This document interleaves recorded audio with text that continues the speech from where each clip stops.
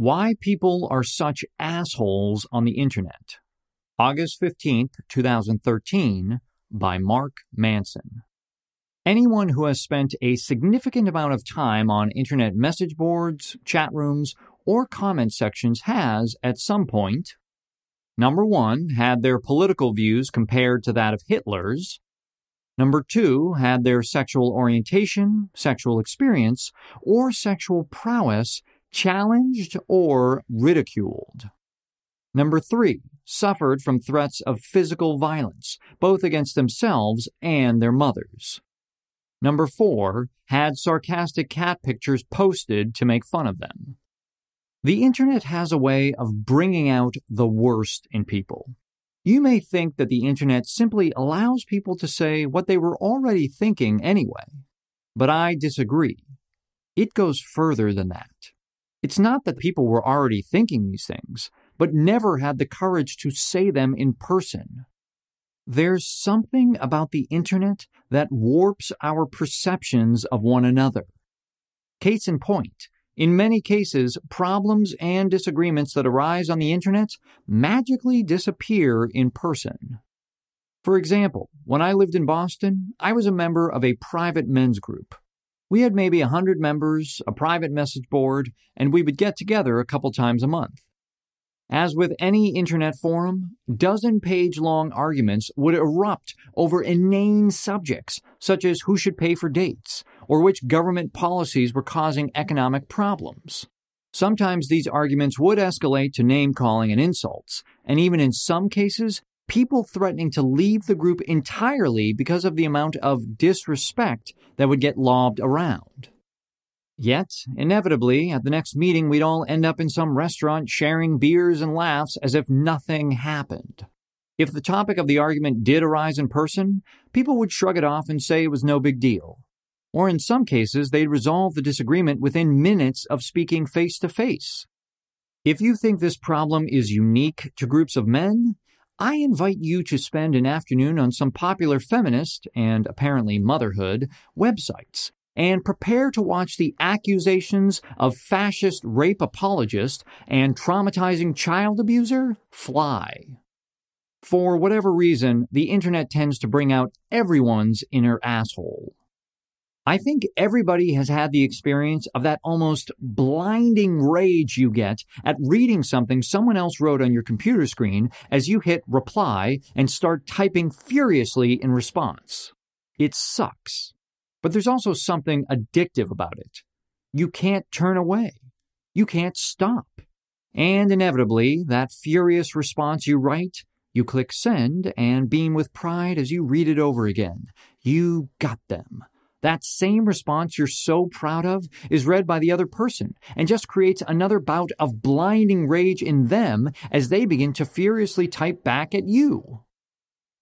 How the internet warps perception. Why does this happen? Why do slight and insignificant differences in opinion become uncrossable ideological chasms online? What is it about this mode of communication that causes everyone else to sound so much like Hitler? Number 1, we idealize the other person's viewpoints or attitudes. Since I began blogging in 2007, I've been told that I'm a racist, sexist, fascist, communist, woman hater, man hater, liar with no conscience, a scam artist, a sexless virgin, a misogynistic player, and too young to know anything about anything. Strangely, I've never been accused of being any of those things in my personal life.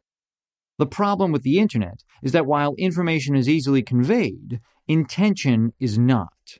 If we're reading something written by an anonymous person, whether we agree with them or not, we automatically make assumptions about their intentions.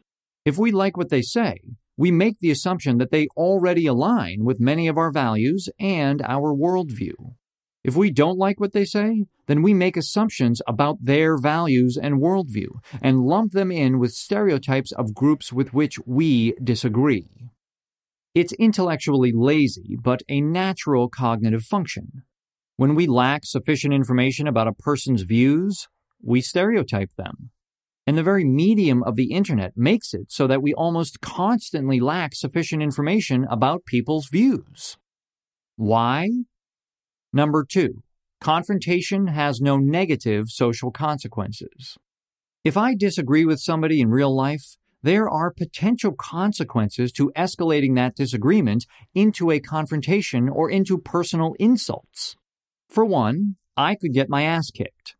I could get thrown out of a venue. I could be embarrassed in front of all of my peers, or start a grudge match and risk future repercussions. People say idiotic and offensive things on the internet simply for the reason that they can, and it doesn't matter. They're effectively anonymous. And even when they're not, it's rare that anyone cares enough to follow up and enact social consequences for their crass statements. Except for those rare and beautiful instances when there are social consequences. Those same assholes straighten up as if they joined a monastery.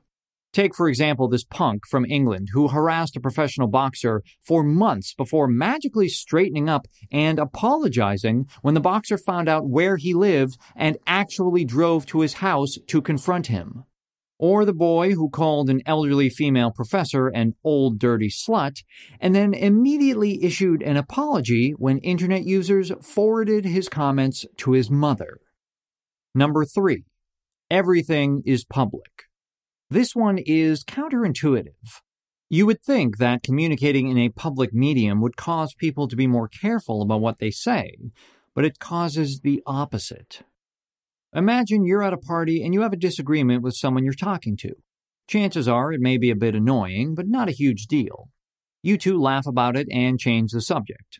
Now imagine you have that same disagreement, except 60 people are standing around listening to every word each of you says. Chances are you will feel far more defensive of your views and will be far more likely to attack them for theirs. Humans are wired to be sensitive, not only to how we're being perceived by others, but also to our reputations within certain social groups. When we have a disagreement in private, this does not threaten our social standing with anyone except the person we disagree with. But when we are online, there's an inherent publicity about it. Hundreds, if not thousands, of people can hop on and see someone trashing your ideas at any given moment. As a result, we're far more likely to defend our turf and more likely to be aggressive about it. Ever notice that private chats online are almost always civil and calm? Yet, big forum threads or comment sections turn into a complete shit show? Yup. Number 4, the effects of self-selection.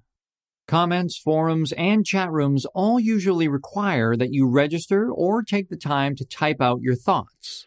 As a result, the only people who tend to bother doing such a thing are people who feel particularly positive or negative about something. All of the people who feel neutral or only slightly lean one way or another get lost because sharing their opinion is not worth the investment of time and effort for them.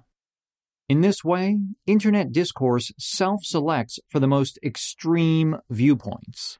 And unfortunately, only being presented with the extreme viewpoints in any situation causes our views to diverge even further. The debate becomes defined by the extreme minorities at both poles, while the silent majority in the middle either checks out entirely or gets sucked into one extreme viewpoint or the other. Sound kind of like politics in the 21st century? What does this mean for culture? Freud made the argument that for society to exist, man's worst impulses, violence, selfishness, inappropriate sexuality, must be kept in check.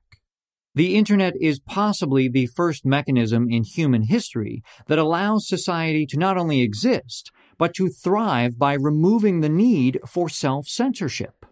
With no consequences and less efficient communication, people are rewarded for shock value of what they say as much as the content and meaning.